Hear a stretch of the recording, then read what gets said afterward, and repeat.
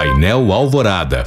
Inflação oficial no Brasil avançou 0,84% em fevereiro, informou hoje o IBGE. O indicador medido pelo IPCA foi de 0,31 ponto percentual maior do que o registrado em janeiro. Na região metropolitana de Belo Horizonte, a inflação subiu 0,81%. Já a maior alta de preço foi em Curitiba, onde aumentou 1,09%, enquanto a menor foi em Rio Branco, que teve crescimento de 0,44%.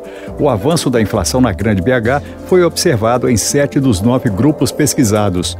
O principal impacto veio do grupo Educação, com alta de 5,35%. Por outro lado, a maior baixa veio do grupo Alimentação e Bebidas, com redução de 0,34%. No acumulado em 12 meses, a inflação na Grande BH avançou 4,39%. Já a média nacional foi de 5,6%. Vinícolas envolvidas em caso de trabalho análogo à escravidão fecharam um acordo com o Ministério Público do Trabalho.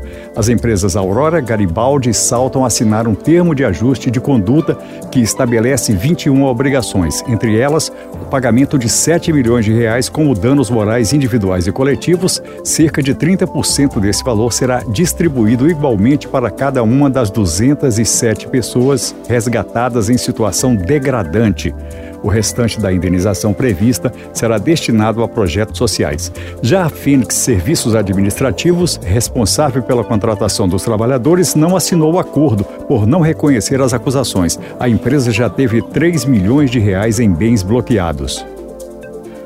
E o Brasil convidou Paraguai e Uruguai a participarem da presidência brasileira do G20, grupo das principais economias do mundo. Segundo o Ministério das Relações Exteriores, o convite visa promover a representatividade dos países do Mercosul em fóruns internacionais. O Brasil ocupará a presidência do G20 entre 1º de dezembro deste ano e 30 de novembro de 2024. O convite do Itamaraty ao Uruguai representa um aceno brasileiro a Montevidéu, que em janeiro criticou o protecionismo do Mercosul durante as tratativas para fechar o acordo comercial com a China.